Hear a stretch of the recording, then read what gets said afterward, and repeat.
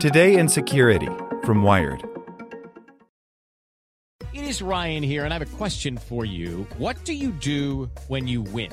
Like, are you a fist pumper, a woo-hooer, a hand clapper, a high-fiver? I kind of like the high-five, but if you want to hone in on those winning moves, check out Chumba Casino. At ChumbaCasino.com, choose from hundreds of social casino-style games for your chance to redeem serious cash prizes. There are new game releases weekly, plus free daily bonuses, so don't wait. Start having the most fun ever at ChumbaCasino.com. No purchase necessary. VGW. Void where prohibited by law. See terms and conditions. 18+. As a longtime foreign correspondent, I've worked in lots of places, but nowhere as important to the world as China. I'm Jane Perlez, former Beijing bureau chief for the New York Times.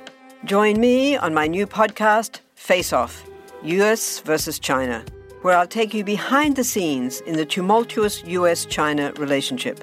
Find Face Off wherever you get your podcasts. Today in Security from Wired. How a secret Google Geofence warrant helped catch the Capitol riot mob. A Wired investigation has found 45 federal criminal cases that cite Google geolocation data to place suspects inside the U.S. Capitol during the January 6th riot. By Mark Harris. Court documents suggest the FBI has been using controversial geofence search warrants at a scale not publicly seen before, collecting account information and location data on hundreds of devices inside the U.S. Capitol during a deadly invasion by a right-wing mob on January 6th.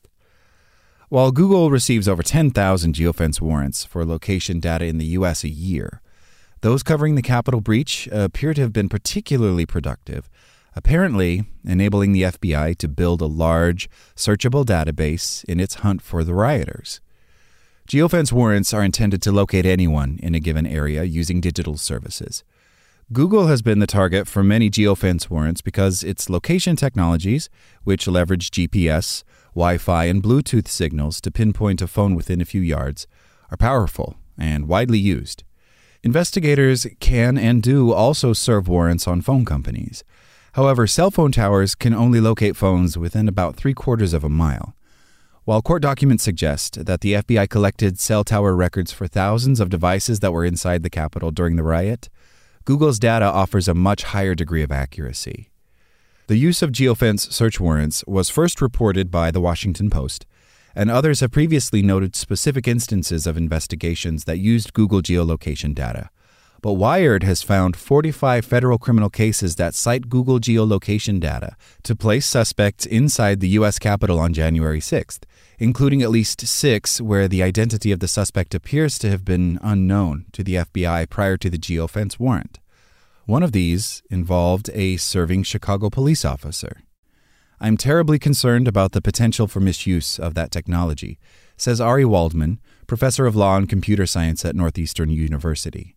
"Even if I think staging a coup against a democratic government is abhorrent, it doesn't mean that constitutional privacy protection shouldn't be in place." In fact, court documents refer to 2 geofence warrants relating to January 6th, one of which a government filing seems to say was served even as the riot was raging. They were immediately sealed and are unlikely to be made public for years. However, a close reading of hundreds of court filings reveals that both the secretive geofence warrants and further Google-focused geolocation warrants delivered a wealth of information about dozens of suspects. Geofence warrants are essentially a fishing expedition. Investigators know roughly where and when a crime was committed and want to find out who might have been nearby at the time. As this would normally include innocent people and bystanders, Google requires law enforcement to go through a 3-step process to access the information. A geofence warrant initially seeks an anonymized list of devices tracked within a specific area at a specific time. Investigators then use that list to focus on tracks that look suspicious and can ask Google to widen the time or geofence boundaries on only those devices. Finally, investigators can go back to Google to unmask the real name, email, phone number, and other information of just a few account holders. Courts can, and have, albeit rarely, denied geofence warrant requests that are overly broad. But where a typical geofence fishing expedition might catch only 1 or 2 suspects, the January 6th investigation appears to have landed a net full. Court documents show that the initial Google Geofence warrant included the U.S. Capitol building and the stairs leading down to Capitol Plaza. They also reveal that within days or weeks, the FBI had access to personal information about many of their owners, including at least the account name, email, and phone number.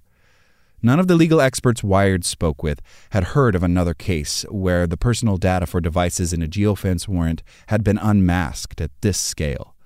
What might have happened is that the FBI got the anonymized data and just got straight back in touch with Google and said, "We suspect 90% of these people, so give us their IDs," says Matthew Toxin, a law professor and Fourth Amendment expert at the University of Utah. Or it may have been an atypical warrant where they said to Google, "Give us not only the numbers, but the account names, because we think we have probable cause on the bulk of them." However the FBI secured the information, court documents show that before the end of January, it had a trove of personal data from Google that it could use to easily identify suspects or confirm their presence inside the Capitol in a narrow window of time. Investigators first excluded anyone authorized to be in the Capitol on January 6th, such as members of Congress and their staffs, law enforcement, first responders, and government employees. That left the FBI with a set of Google accounts and related data that it could search as its investigations proceeded. For example, court documents say that Jeffrey Register deleted photographs of his time in the Capitol and even claimed to have factory reset his phone in the days after the breach to obscure his tracks. It was already too late. The FBI appears to have identified him from the Google Geofence data in January, and it used his driver's license photo to confirm his alleged appearance in a video shot inside the building during the riot. Register has pleaded not guilty to 4 charges relating to entering in disorderly conduct within the Capitol. The evidence from the warrant also appears to have enabled more sophisticated data mining. On March 2nd, the FBI learned of a YouTube video showing people within the Capitol on January 6th, including a white woman wearing a jacket from a plumbers and pipe fitters union in Joliet, Illinois. The FBI investigator searched the geofence data for all phones having Joliet's 815 area code. 2 of the 6 815 records were attributed to women, and one of those names was Amy Schubert. Schubert's public Facebook profile photo matched the woman in the video. Identifying her led the FBI to her husband, John, a previously unknown suspect who allegedly appeared in a different video. The Schuberts were each charged with 4 counts last week relating to entering the U.S. Capitol. They pleaded not guilty. Another suspect that the FBI seems to have originally identified using the Google Geofence data was Carl Chesawick, whose phone Google placed inside the Capitol between 2:37 and 3:24 p.m. on January 6th. When the FBI ran Chesawick's name through publicly available resources, says the filing, they found a Chicago police officer with the same name. The Chicago Police Department confirmed that Chesawick's home phone number was the same as the one Google had captured. Using a traditional search warrant, the FBI then obtained full geolocation and communication records for Chesawick's Google account, which showed him allegedly traveling from Chicago to Washington, D.C., and admitting in a series of text and picture messages that he had been in the Capitol. Chesawick has pleaded not guilty to 5 charges, including violent entry into a Capitol building. For multiple suspects, the FBI eventually gathered a wide set of Google data, including recovery numbers and emails and dates on which the accounts were created and last accessed. Some court filings even note that FBI agents could see a field called user-deleted locations, although its meaning was not explained. It's unclear whether this data came from the initial geofence warrant, a follow-up, or traditional search warrants after the suspects had been identified. If, as it appears, the Justice Department used the geofence warrant data to build a searchable database of suspects, it would be the first known instance, say legal experts.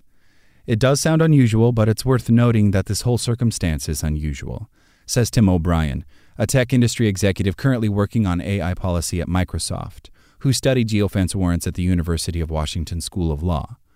If I were law enforcement, I would argue that the 3-step process is unnecessary in this case because the moment you set foot inside the Capitol, you became a suspect or witness. Others see the start of a slippery slope. When law enforcement and prosecutors see what they can do in an unusual case, it normally spills over and then becomes the usual case, says a digital forensics lawyer who asks not to be named. I think that not only will you see this in murders, you'll probably start seeing it in car thefts. There are no reins on this. Google provided a statement. We have a rigorous process for geofence warrants that is designed to protect the privacy of our users while supporting the important work of law enforcement.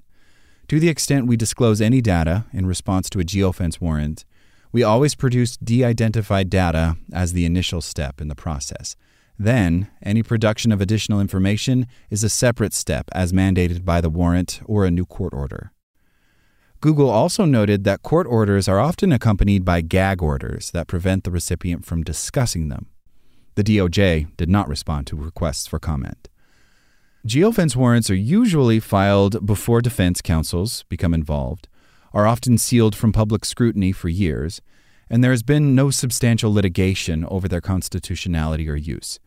The law governing them, the Stored Communications Act, was passed in 1986, long before smartphones, Wi-Fi, or widespread GPS use, and it has not been significantly updated since.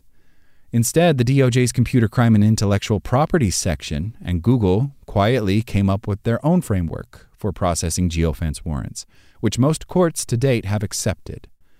The fact that Google at least makes the DOJ obtain search warrants for its data is a great first step, says Toxin. But if we're depending on giant tech companies to protect people's privacy against the government, that's a very shaky proposition, he says.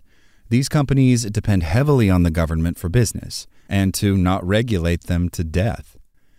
Over 600 people have now been arrested and at least 185 charged in connection with the Capitol breach, with the most recent criminal complaint using Google's geofence data filed just last week. Meanwhile, the secret Capitol breach geofence warrants have yet to be identified themselves. In April, the New York Times thought it had tracked one down and filed a motion to unseal it. The warrant turned out to be for an unrelated drug trafficking case. When it comes to geofence data, it seems that information flows strictly in one direction. Like what you learned? Subscribe everywhere you listen to podcasts and get more security news at wired.com/security. It is Ryan here, and I have a question for you. What do you do when you win?